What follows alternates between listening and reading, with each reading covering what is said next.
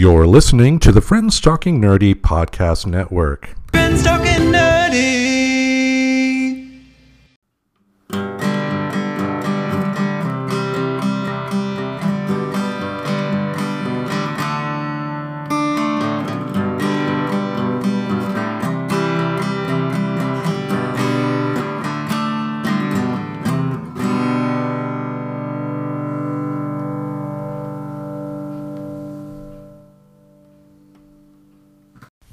It's Hump Day. Welcome to another episode of Hump Day. This is Tim Jousma, and joining me is the greatest legal mind in the Pacific Northwest. It is Professor Aubrey.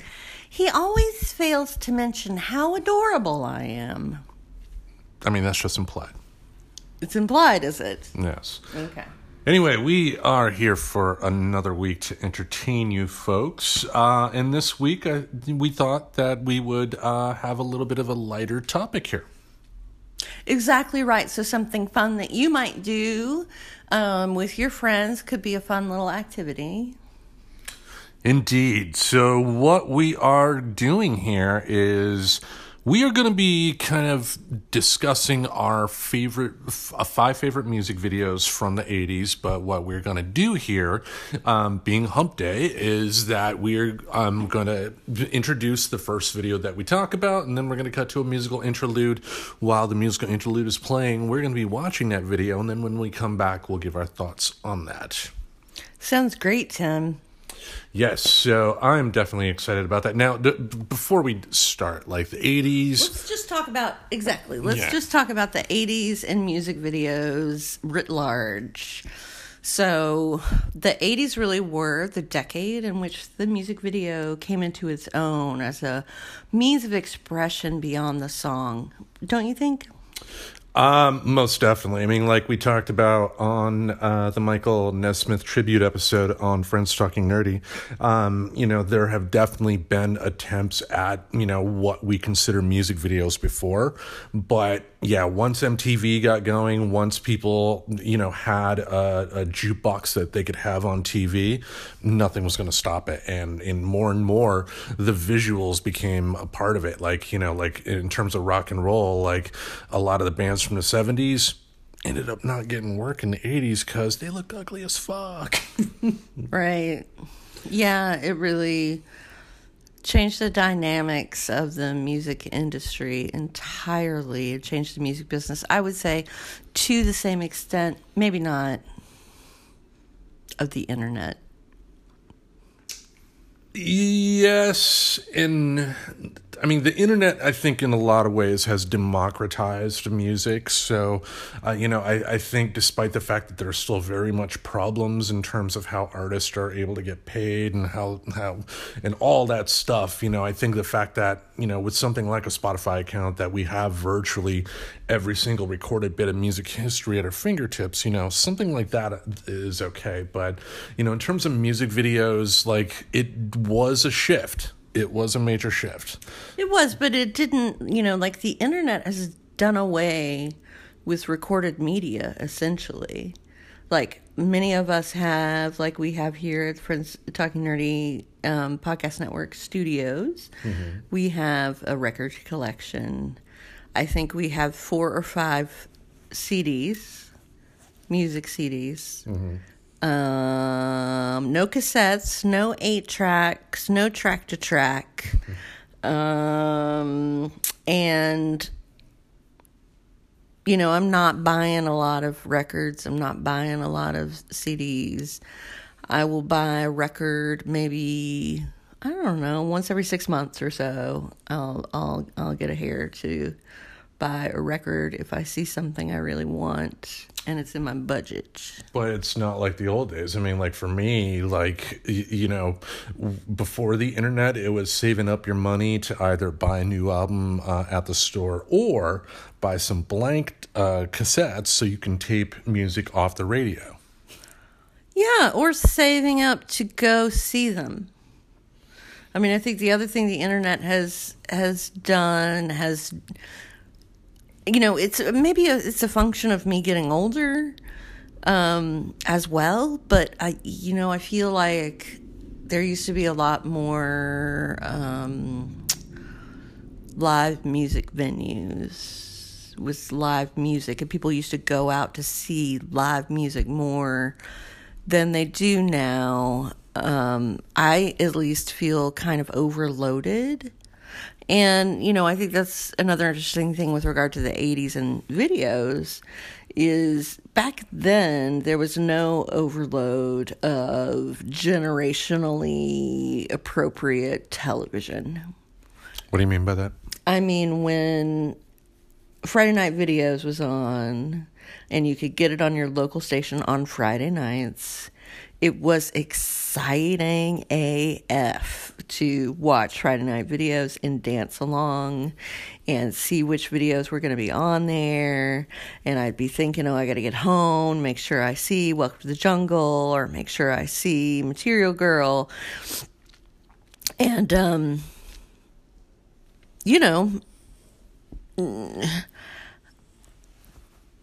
I don't have the same... I feel overwhelmed by media now, and I don't get excited about things the way that I used to, whether it be a movie coming out, an album coming out, concert.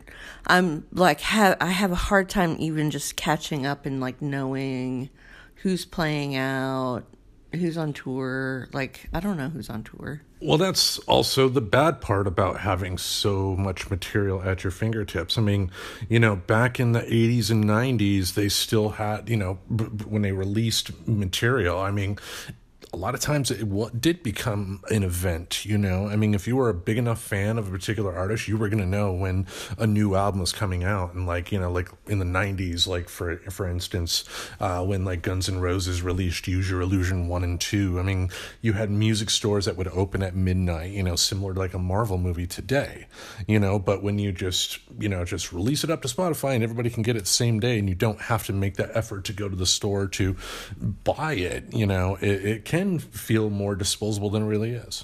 Yeah, totally. So, and also too, I think with videos, in a lot of ways, it is kind of, there are parallels to music videos in professional wrestling. What do I mean by that?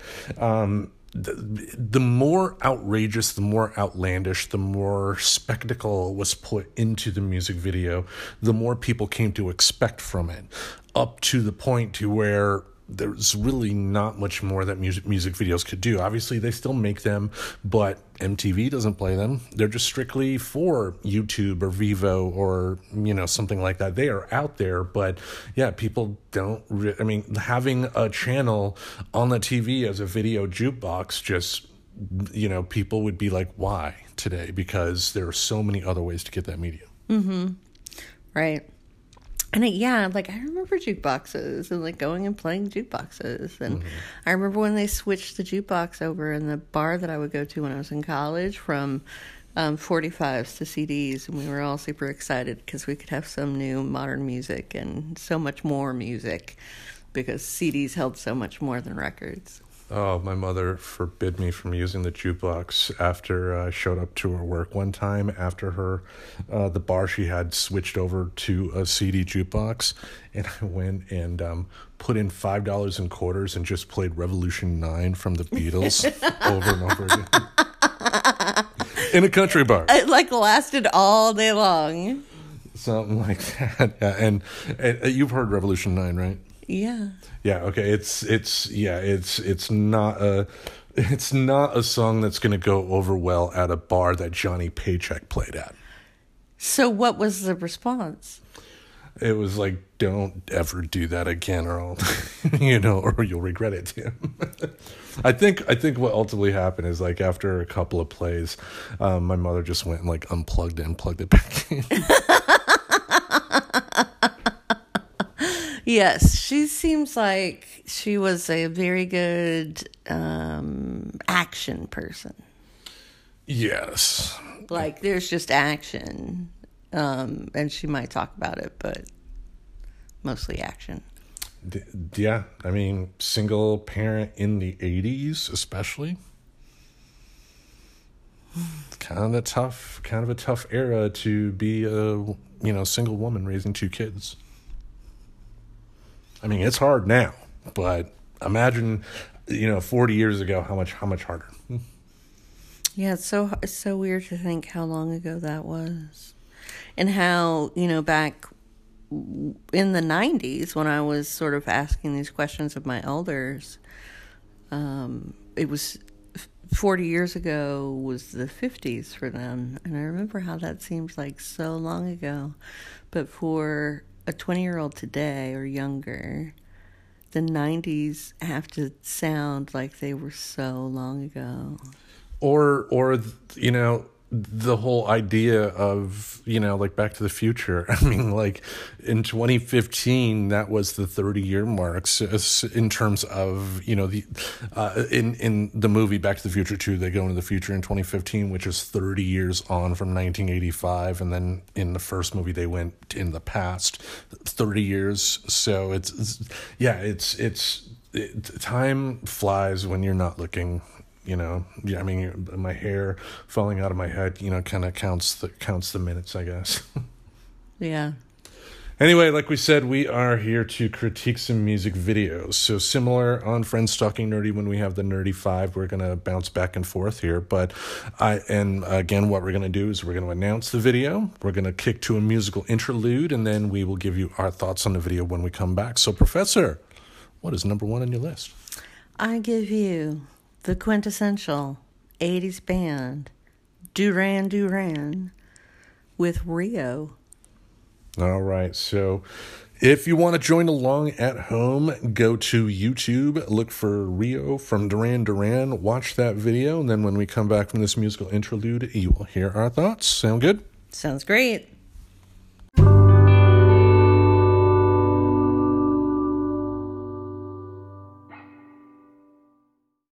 All right, we just wrapped up watching the music video Rio from Duran Duran. So, Professor, why this video?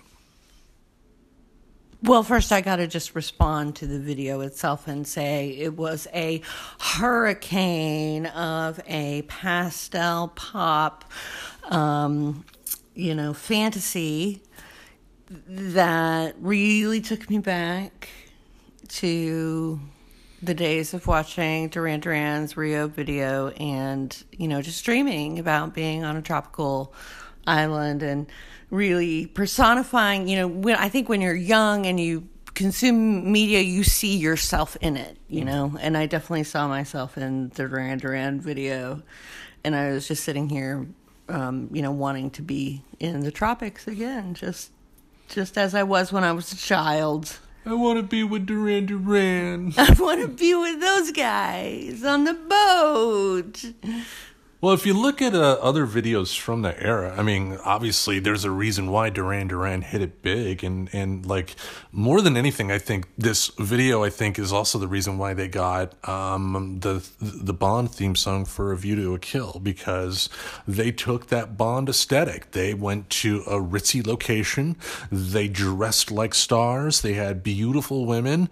And just what more wouldn't an audience want? Because a lot of times for rock bands, slightly before this era, you would just have the band in a studio playing as if they're playing. Maybe they will have a little bit of a setup here and there, but it took a few. They might have some dancers in the studio. They might have some sets. But it was still a couple of years. This is really the start of some real production value being put into these videos. And I would even say, more than likely, they probably just had like a 16 millimeter camera at best, which, again, for their purposes, lip syncing to a song that, they can, that was a cookbook. But lip syncing to a song that, like they didn't have to worry about the audio or anything like that.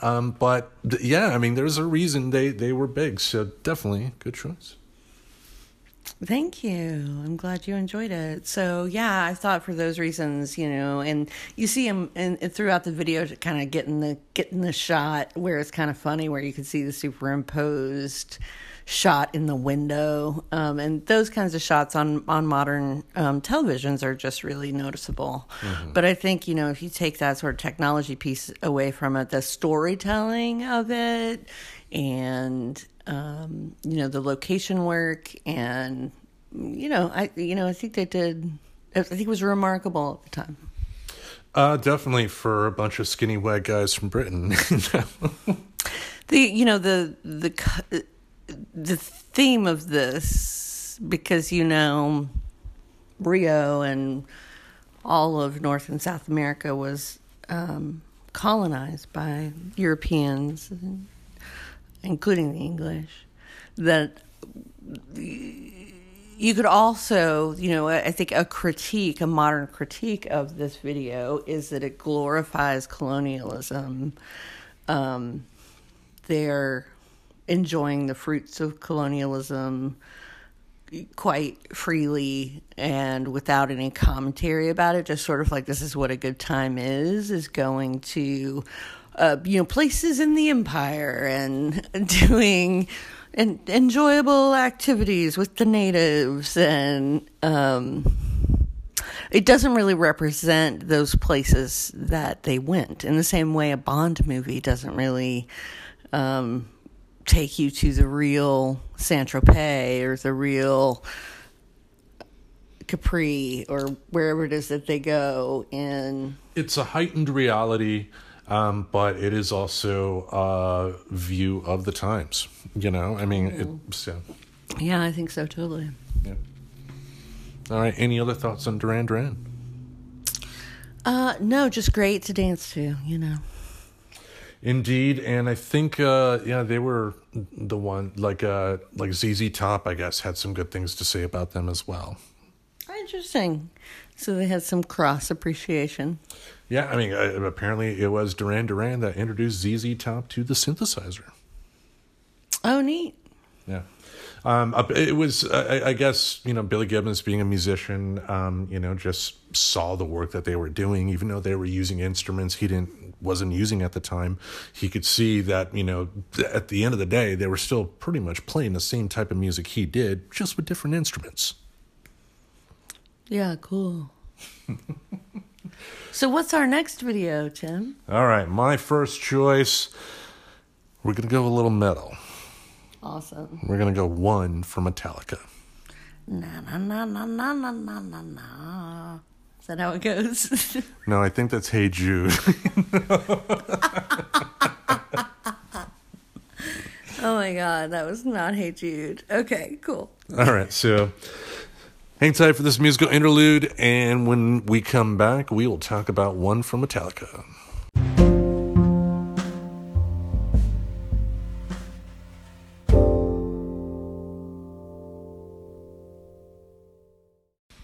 All right, that was One from Metallica.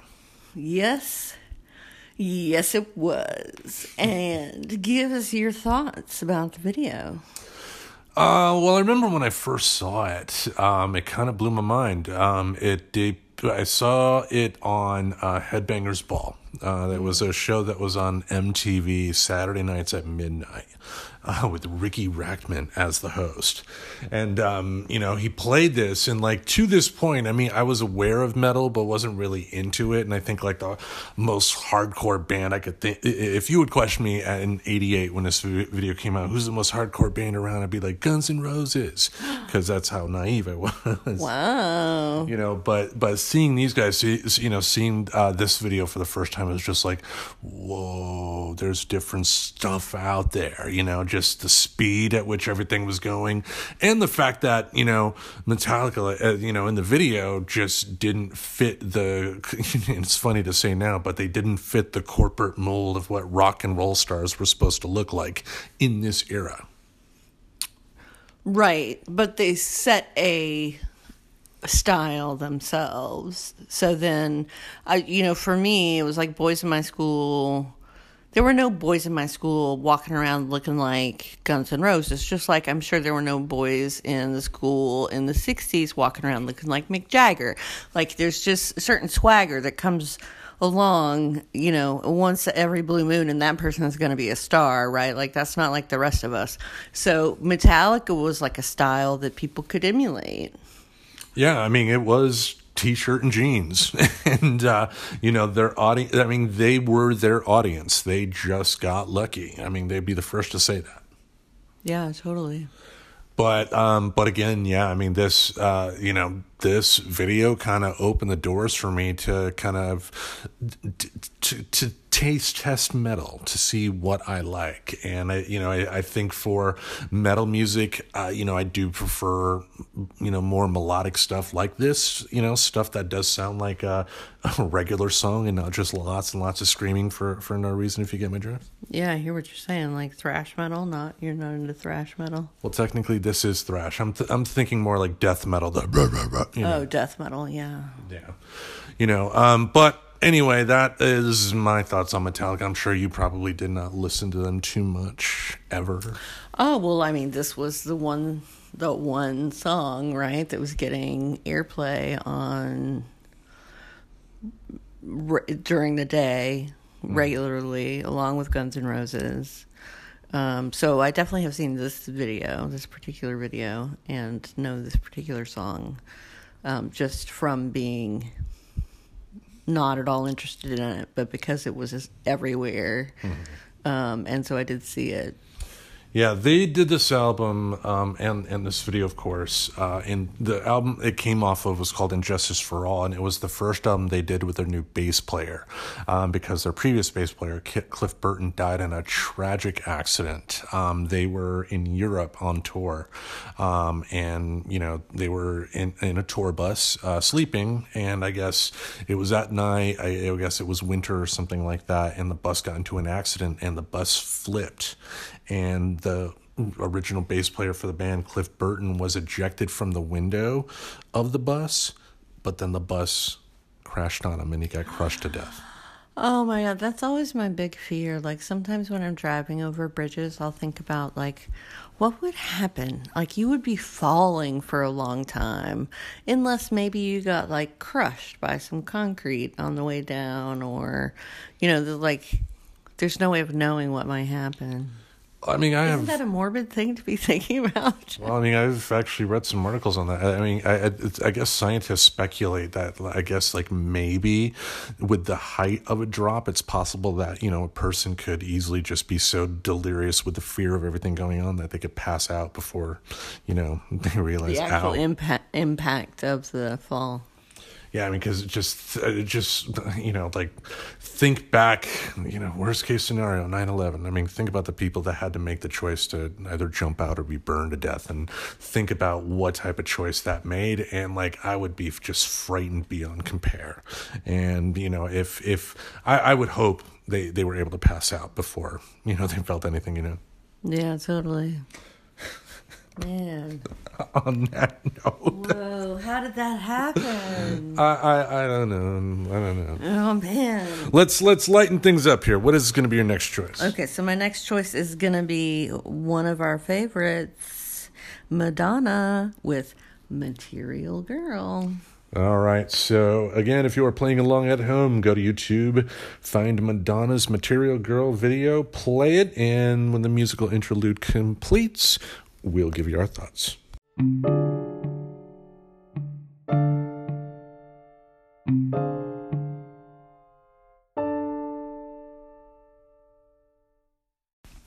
Welcome back to Hump Day, where we are reviewing our favorite videos from the 1980s. We have just watched Madonna's Material Girl video, and it was just as beautiful as I remember it. The story just as touching.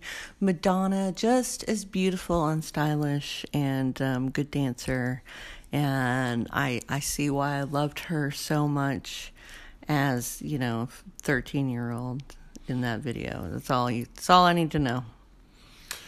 Yeah, I mean, I've always had a respect for Madonna. She was one of the entrants that helped me win the very first battle for state supremacy, by the way. Nice. Yeah, she was born in Michigan, after all. But this was also around the time when she was still singing with a higher-pitched voice. I didn't really start, appreciating her music until Like a Prayer. Interesting. Yeah, because I think with Like a Prayer, her vocal range went down a little bit. So I don't know if that's just, a natural part of age, or if during this period for the hit songs that came out, she was singing with a higher pitch. Yeah, it's interesting. I don't know. And, she's still alive and is gloriously private, so we have no idea. But I'm sure as soon as she dies, we'll get a tell-all. I don't know. It'll be interesting to see. She's older than me, significantly older than me, so maybe I'll get to read that book someday.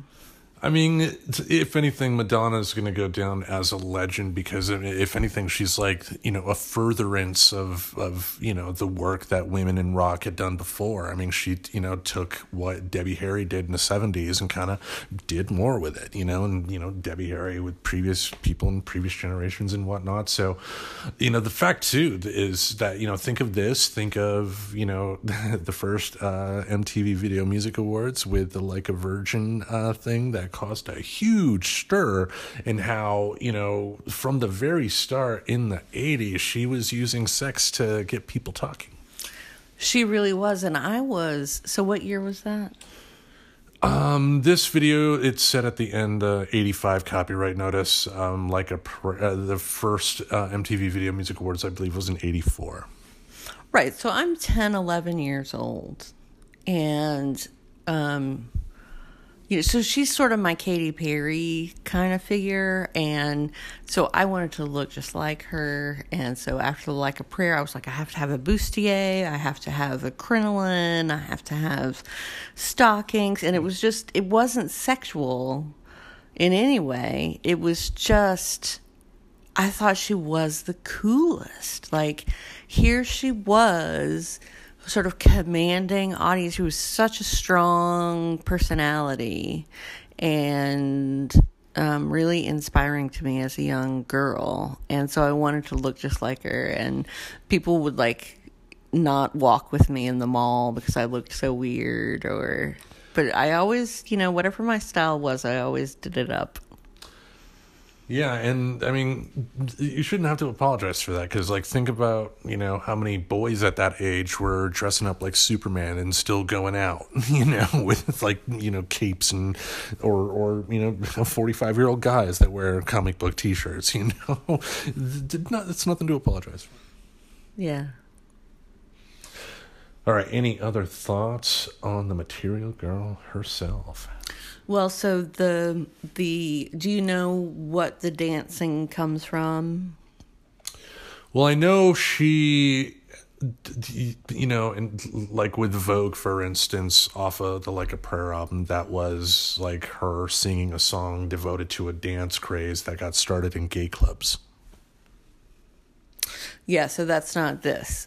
So this choreography comes from a Marilyn Monroe movie. Oh, yeah. Some Like It Hot, or one of those? I believe it could have been Some Like It Hot. It also could have been How to Marry a Millionaire, and I can't remember. I've watched them both so many times.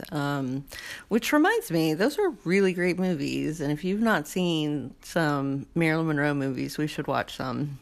I've seen Some Like It Hot. I mean, that's a classic for a reason, and you got Jack Lemmon. Yeah, Some Like It Hot is really funny. So, anyway, so it's an homage. It's a direct homage to Marilyn Monroe and that sort of era. But then we see the 80s modern era portrayed in the story within the story.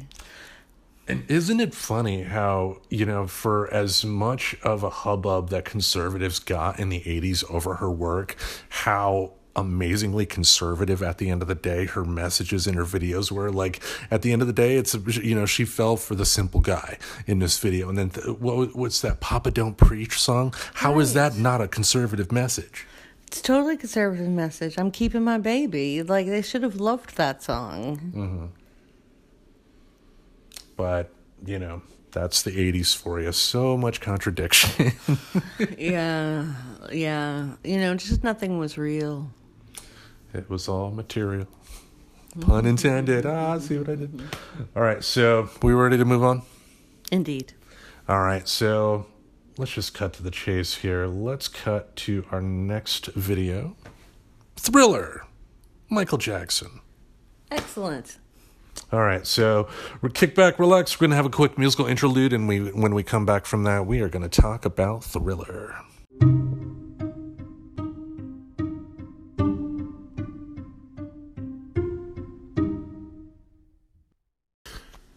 right, we just wrapped up watching Thriller from Michael Jackson, and really, what can you say that hasn't already been said? I mean, it was the first music video that really captured everybody's attention. Even if you hated the song, you knew about Thriller, and it was in your life for a good year or two.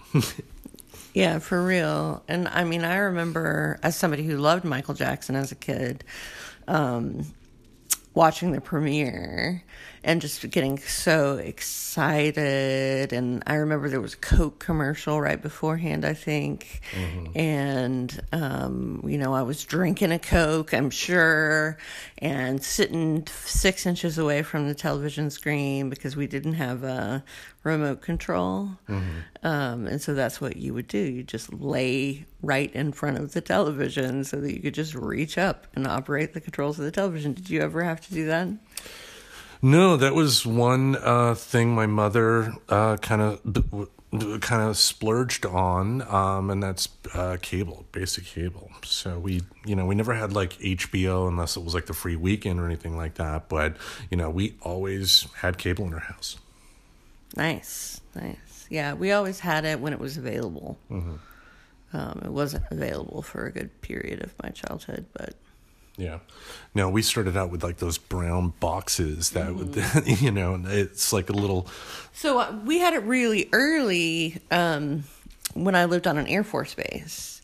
And so that was in, 78 to 82-ish. The very, very early days of cable, yeah. Yeah, and we had cable then. Mm-hmm. And then we moved back to Tennessee, where my parents were from, and we did not have cable for a good 4 or 5 years, mm-hmm. Based on being in that location. And so I've always sort of understood the digital divide argument because, it started way back then when things became digitized. Mm-hmm. And there was a new cable, it was the people who, in the rural areas that got it last. And that, affects rural children. I kind of don't care about the rural adults, like they choose to live there, but the kids don't, And so when they don't have access to fast internet, that slows down their ability to do the same things that other kids in urban areas can do. And so that's concerning. And I guess maybe that was, this is around the age when I was noticing like, oh, we don't, it sucks we don't have cable anymore, Yeah, and I mean, Grand Rapids is not the biggest city in the world, but, at least as far as Michigan goes, it is the second biggest. So, the fact of the matter is, as long as I can remember, cable has always been a thing. So it's something I didn't even really think about. Oh, wow. Yeah. They say, I think I say this all the time, they say that technology over the next 50 years will be equal to technology for the last 5,000 in terms of its... I think that's your catchphrase, right? Yeah, that's my catchphrase. Technology! Anyway, you think about those different technologies and, people who are born today and what they don't know, their assumptions about how the world works. Like there's always been an Alexa. There's always been, Or something as simple as teaching computer programming. I mean, younger kids today, it's like pretty standard in school that they're going to teach you some level of programming, but we didn't get that. Oh, God, no. We got to play the Oregon Trail game. Yeah, and, print out our name and let in the same letters. Yeah, so, I can definitely feel that divide there because I'm a little step behind in terms of that compared to younger folks. So, but that's a different story for a different day, I guess. Yeah. Anyway. Next song. What do you have for us? Next song. We're going to go right to another classic. We're going to listen to Prince, When Doves Cry. Staying in the Midwest. So, kick back, relax, enjoy this musical interlude. We will be right back with our thoughts on Prince.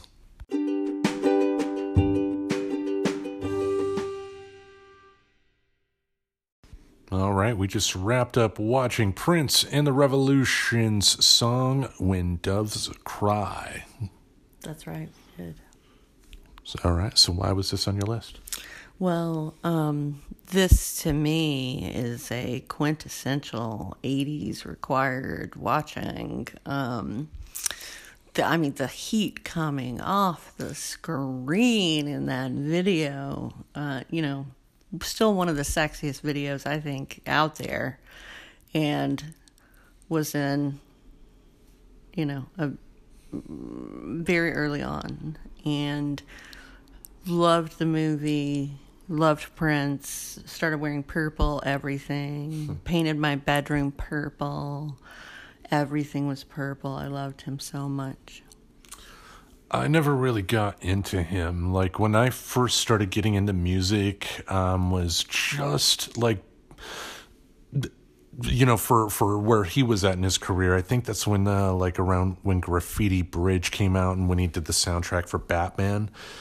So like 88 and 89. So it was just past this era. So it was like another decade. It was the late 90s before I started getting into the early songs like this, just because, especially his 90s work when he was having the contract dispute with Warner Brothers. He admittedly was just putting out stuff to complete a contract that he'd signed that, screwed him over.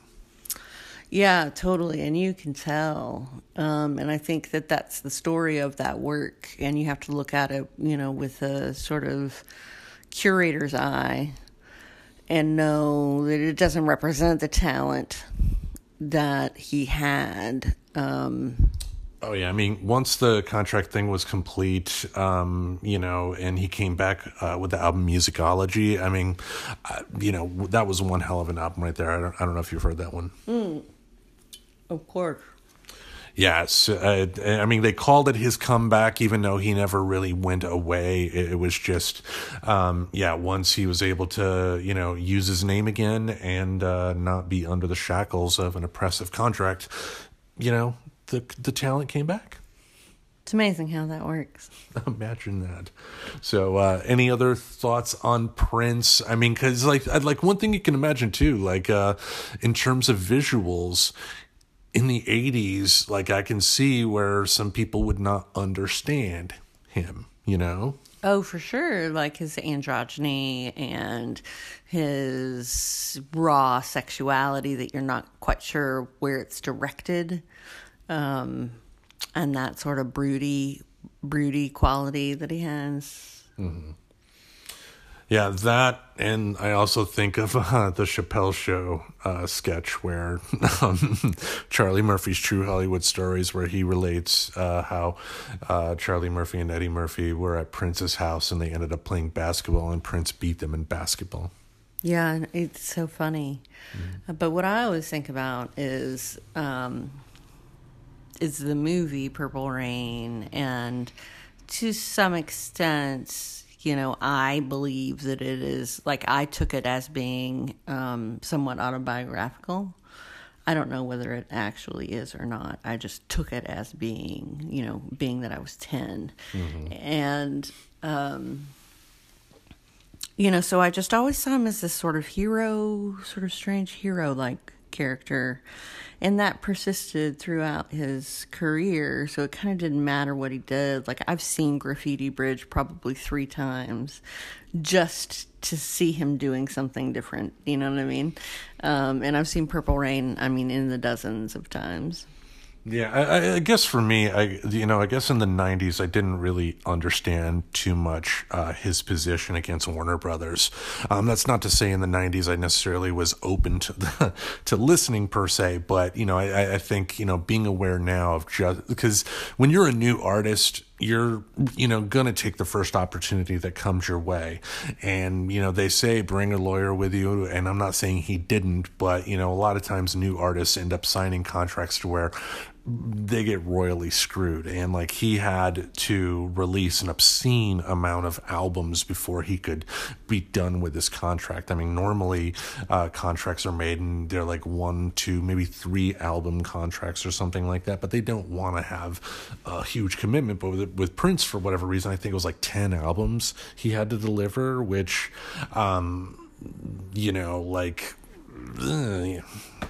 it's like on the one hand, maybe he should have read it a little bit more. Maybe, he didn't have to sign something if he really didn't want to. But, on the other hand, too, it's just like, why keep somebody, for, I don't know. Yeah, it's like we're supposed to be a country with no involuntary servitude. I remember like thinking of the justice of the thing, and the idea that authors and auteurs like Prince was, of like everything in his surroundings. Like when you look at this video, he came up with the idea of being in the bathtub. Like that wasn't somebody else's idea. That was Prince's idea. And, just knowing that, what was my point? Did I have one? I don't know.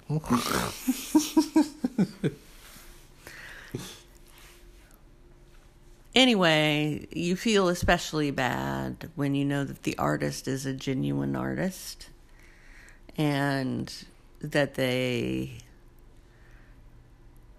there are people who write songs for a living. Like they just get up every day and write songs and sell them because they're that good.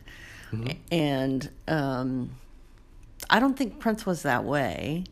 I think he wrote a lot of songs and he wrote excellent songs, but I think he was very invested in them more as a star than as a songwriter.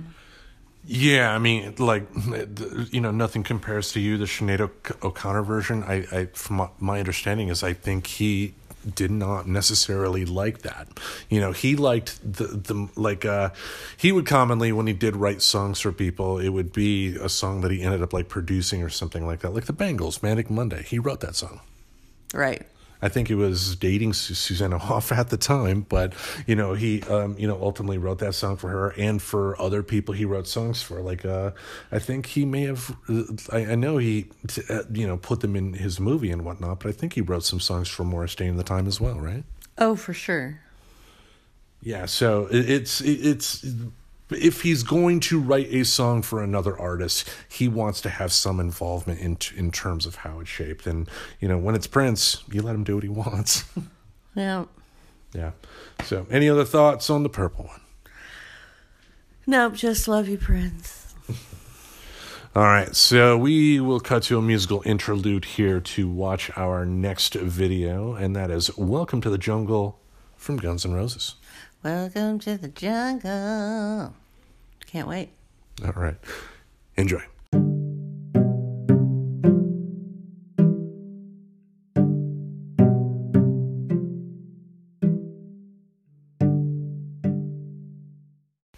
All right, we are back. We just wrapped up watching Welcome to the Jungle. For me, I remember when I first saw this video, I think the big thing that Guns N' Roses did for me was that even though in a lot of ways they still fit the same mold of bands of that era, like your Motley Crues and whatnot, they were still a little different. There was still a little bit more of a real edge to them, if that made sense. If anything, they're probably a more harder edge Aerosmith than anything. I mean, it's, the same type of dynamic with the, same amount of musicians in the band and whatnot, but just what an opening track to a debut album. I mean, if you're going to make a statement, this is a way to do it. Yeah, absolutely. Just, you couldn't take your eyes off of it. I remember the video when it first came out and just like, what just happened? Like, rock sort of was something I became interested in because of this song and this band. Yeah, I mean, because again, like the videos were just slightly different from other rock videos of the era. Because like other rock videos, there was a formula a lot of times to them, and this one didn't quite fit that. And again, there was an originality to Guns N' Roses, even though they are very much steeped in the LA rock culture and are very much fans of groups like Aerosmith from the 70s and whatnot. There was still something more there compared to other bands of the era, like a Great White or LA Guns or something like that. Even Whitesnake. And I put them up there with one of my in my lifetime, what I would have said was my favorite band. Whitesnake? For about 3 months in, what do you think, 1980? 86, 87 maybe? Yeah, 87. I was 13, madly in love with David Coverdale? with a guy who really liked Whitesnake. Oh, okay. And I was like, oh yeah, I love Whitesnake. Love them. Love Whitesnake. And then you come home with a record and your parents are like, what's a Whitesnake? They were just like, this music sucks. Why are you listening to this? Because they actually did have some musical taste. Yeah, and yeah, I mean, there's a reason people don't really listen to Whitesnake much at all. Having said that, David Coverdale did get his start. He was one of the lead singers, I believe, for Deep Purple back in the day. And Which is the only reason that anybody ever listened to Whitesnake to begin with. Yeah.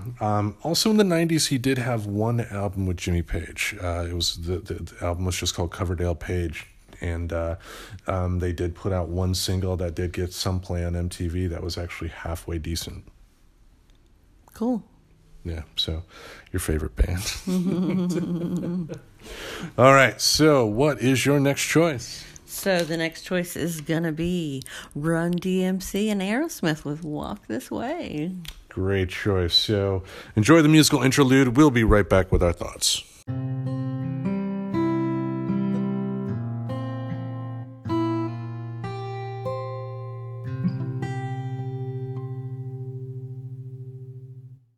All right, we are back. We just wrapped up watching Run DMC with Aerosmith in the video Walk This Way. Why was that your choice? Well, I think it's a video that changed music and exposed me to hip-hop for the first time, probably. I mean, there was Breakin' Electric Boogaloo to begin with, or I think maybe Breakin' 2 was called Electric Boogaloo. But, you know, and I think it launched Aerosmith. It relaunched Aerosmith. So it was, it had just a profound influence on music for the next, until now. And so I thought it was important that we watch it for that reason.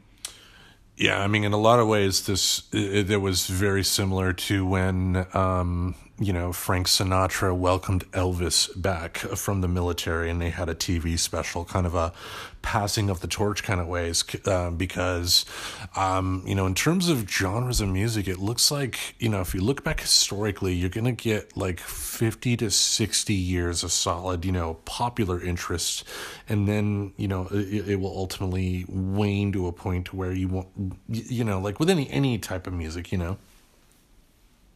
How long are we talking about history-wise, though, since popular music? Yeah. Right, so since the 50s. Oh, I mean, like Sinatra, goes back to the 40s. Okay. And if you look at, entertainment, musical entertainment before that, I mean, you got musical entertainment in the 30s, 20s. And this is true, particularly with country music. It started in the 20s as radio broadcasts. Mm-hmm. So, yeah, I mean, that's a good long time. I mean, I guess my point being, like, let's look at how long this has actually been going on. It's just that there aren't that many generations of music yet. Yeah, I mean, we are still in the infancy, I guess you can say, of modern popular music, because, before music became a commodity you could sell, it was either the classical stuff to where, people that were specifically trained to make this music could do it, or the simple stuff you sang out on the farm. Right. I mean, there were definitely people making money off of music throughout history in various ways, but never sort of this superstardom, sort of completely different class of person, untouchable person. I think that's new.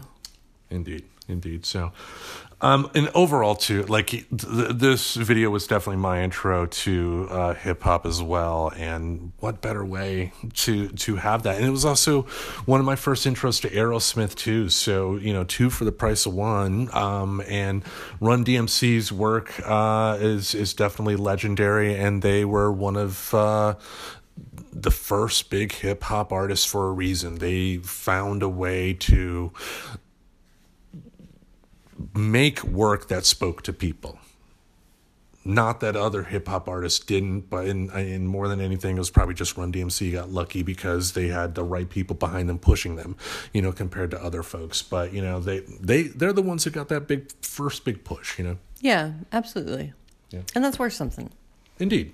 So, any more thoughts on Run DMC? No. What do we got coming up next? All right, the next one we are going to talk about is from Peter Gabriel. It's Sledgehammer. Oh, excellent. This is a great video. Indeed. So enjoy the musical break. We'll be right back with our thoughts. All right, we are back, and we just wrapped up watching Sledgehammer from Peter Gabriel. I'm not going to proclaim to be the biggest Peter Gabriel fan. I think he, in a lot of ways, kind of shows what good MTV can do and what bad MTV can do as well.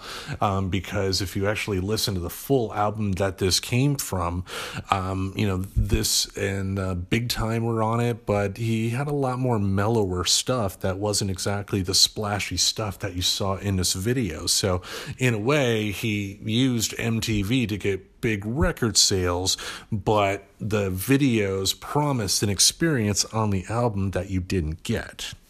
I hated when that happened. And it made you sort of distrust albums, and stop buying albums. And I think that people stopped buying albums around this time, and people were just buying singles. Yeah, I mean, or, doing it the cheap way like I did, recording songs off the radio, because, I mean, that is the beauty of streaming, because, you don't have to, find the wheat amongst the chaff anymore. You can just go and purchase the wheat, I mean, like, Peter, like, again, he's not one of my all-time favorite artists, but I'd put him up there in, like, a greatest hits category. He puts out a good greatest hits album. I'm going to buy it and enjoy it. But Sledgehammer is a classic video for a reason. A lot of work was put into it. For the 80s especially, it was probably one of the best videos made in that decade. I mean, do you agree? Absolutely, I agree. In terms of the artistry that went into it. Yeah. It was just a good concept, and then it was really, really well executed. Yeah, I mean, like I said, though, the big critique I do have is that, again, the music video in this particular case for his albums was selling you on an experience that wasn't exactly there compared to what other artists gave you. Because, like, I'm not comparing Peter Gabriel to Bon Jovi, but, when Bon Jovi put out a video, you knew that if you bought the album, the experience was going to be relatively the same. If that makes sense. Yeah. Yeah. So, and that just, I don't, sounds like I'm bad mouthing him. I'm not bad mouthing him. Again, he's a legend for a reason, and this is a great video. But I do think it does need to be pointed out that this is right about the time that record companies started getting a grasp on what videos could do and started manipulating the process. Yeah, for sure. Which is always going to happen.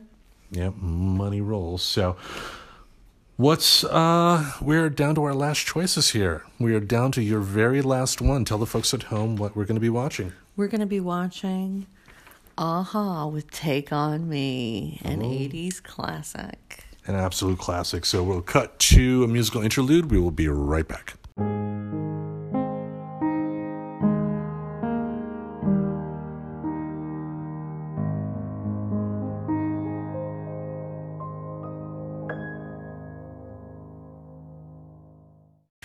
And we are back, having just watched a-ha's Take On Me, one of the greatest anthems of the 80s, for the new wave.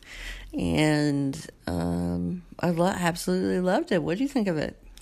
The video is definitely a classic. Again, if I use this argument for Peter Gabriel, I have to use it for this band as well. I think, again, in a lot of ways, it was a little bit of a shell game. They put so much effort into making a great video that that's what they're primarily remembered for. At least in the United States. I don't know what they're like. I mean, they're originally from Europe, so they probably have a much different fan base. But as far as the United States goes, that and the James Bond's theme song, The Living Daylights, were their primary hits, you know? Yeah, for sure. But having said that, get the negative out of the way. I mean, especially for the 80s, to have that mixture of it looking like a living comic book and then you switch and it, you know, just for the effects they were able to do, I'm sure would be very difficult to do today. The fact that they were able to make it look so seamless and make it not look cheap says a lot about the artistry at work here, because you know what I mean by that. I mean, they could have easily made it look like a Roger Corman movie, to where they could have pulled some of it off, but you knew that they were like standing in front of a green screen, and they probably were standing in front of green screens for this, but again, just so well done. Yeah, they didn't take the easy way out. They executed it really well. And, you know, I think that's what this has in common with Sledgehammer, is that they were very high concept and very well executed. Yeah, I mean, kind of going along with what Mike Nesmith wanted to do, because Mike Nesmith, you know, wanted to see a day to where musicians would put out video albums. And in a way, that's kind of happening, because I know Beyonce has released a couple. Yeah. I believe Taylor Swift has released like a specific movie with her songs, and other artists have definitely done it. So it's, you know, the music video is definitely evolving compared to what it was. But, you know, what a classic. But it's time for my last choice here. That's very exciting, Tim. What is your last choice? Ragdoll from Aerosmith. Ragdoll, living in a movie. Hot Tramp Daddy's Little Cutie. All right, we are going to cut to a musical interlude, and then we will wrap up our thoughts on that, and then we will end Hump Day for the week.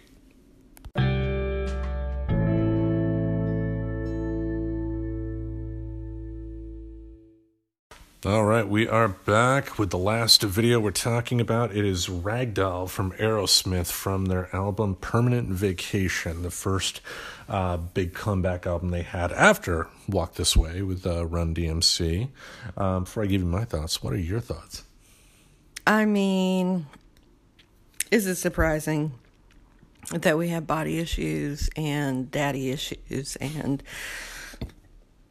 all kinds of issues? I mean, that's how I feel about it. It's just pornography. It appeals only to the prurient interest. You say that like it's a bad thing. I mean, thinking back, yeah, the types of music videos that made it on MTV back in the day, in a modern lens, are rather shocking. Yup. And, you know, it's weird to think about 10-year-old self or 12-year-old self, like, consuming that and being like, oh, that's what cool girls wear. It's just a jacket and nothing else.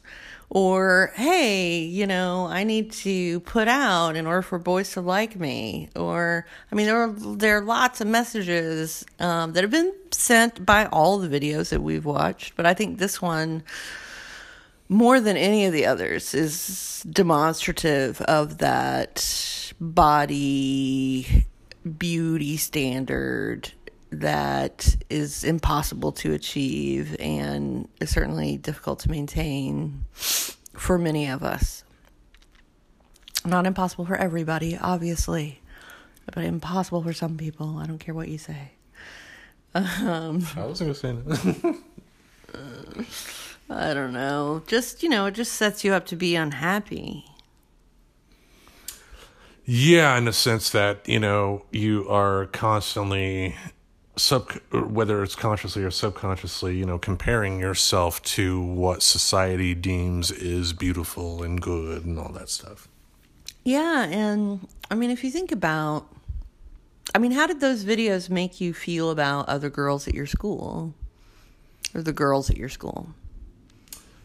They were scary. I wasn't talking to them. Were you looking at them? Well, sure. I mean, yeah, the older I got when puberty hit, sure, if I saw a pretty girl, I would, enjoy it, but I wouldn't go to them and like, oh my God, you're so pretty. I never did that. But what was a pretty girl to you? Honestly, tough to explain. I mean, a pretty girl was not, like a stripper from an 80s music video for me. For me, pretty girl has always been more of a nice person than anything else. And, you're not going to be able to know that type of beauty in somebody until you get to know them. So like physically, at an age where I'm just sprouting and all that stuff, watching videos like this, there was a part of it that, that was definitely titillated for sure. But, I didn't think that, that is the only type of beauty I can have and must, go after, if that makes sense, Well, that's good. Yeah. I mean, I'm very familiar with its influence on girls. I'm, not at all familiar with its influence on boys, except to set the same sorts of beauty standards. Like if you look at the rock stars of the era, none of them were fat. None of them were balding. None of them were fathers. None of them were, all... Well, they just didn't know it. Right. The idea was you're supremely available when you're a rock star. Yeah, I mean, I will admit, and I've said it on the show before when I've talked about this song, that the end of the video where he's driving and blowing kisses to all the women that are coming out and like, waving at him and all that, I thought that was fucking cool. And it was like, if only one day little Tim can drive down the road and all the women come out and want to blow me kisses, that'd be great.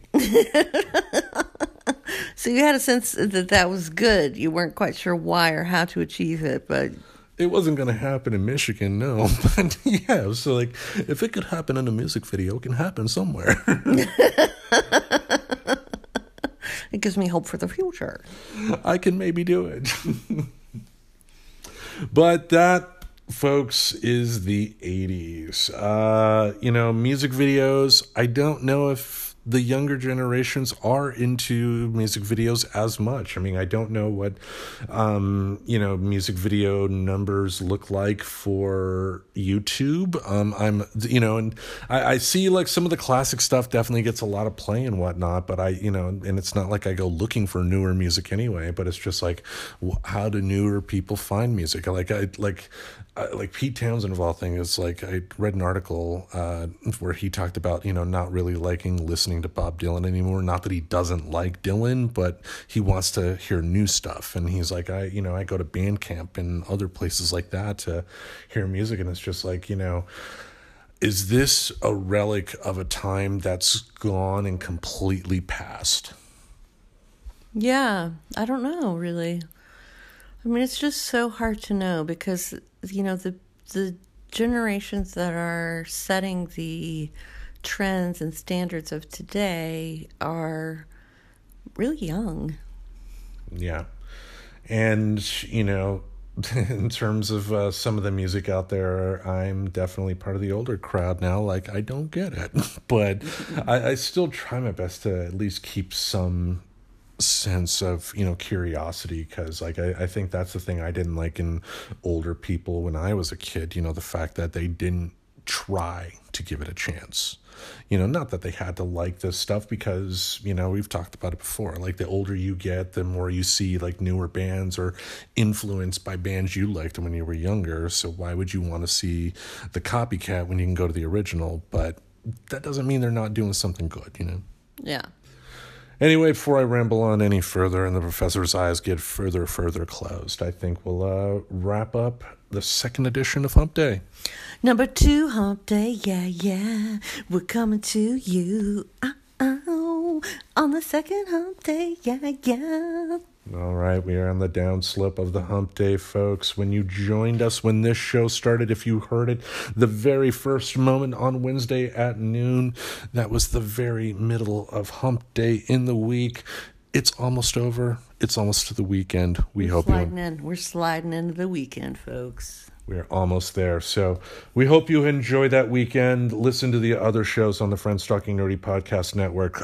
This Saturday, a new episode of Friends Talking Nerdy will drop, where we will continue our discussion on season 5 of Big Mouth. But until we meet again next Wednesday, adieu.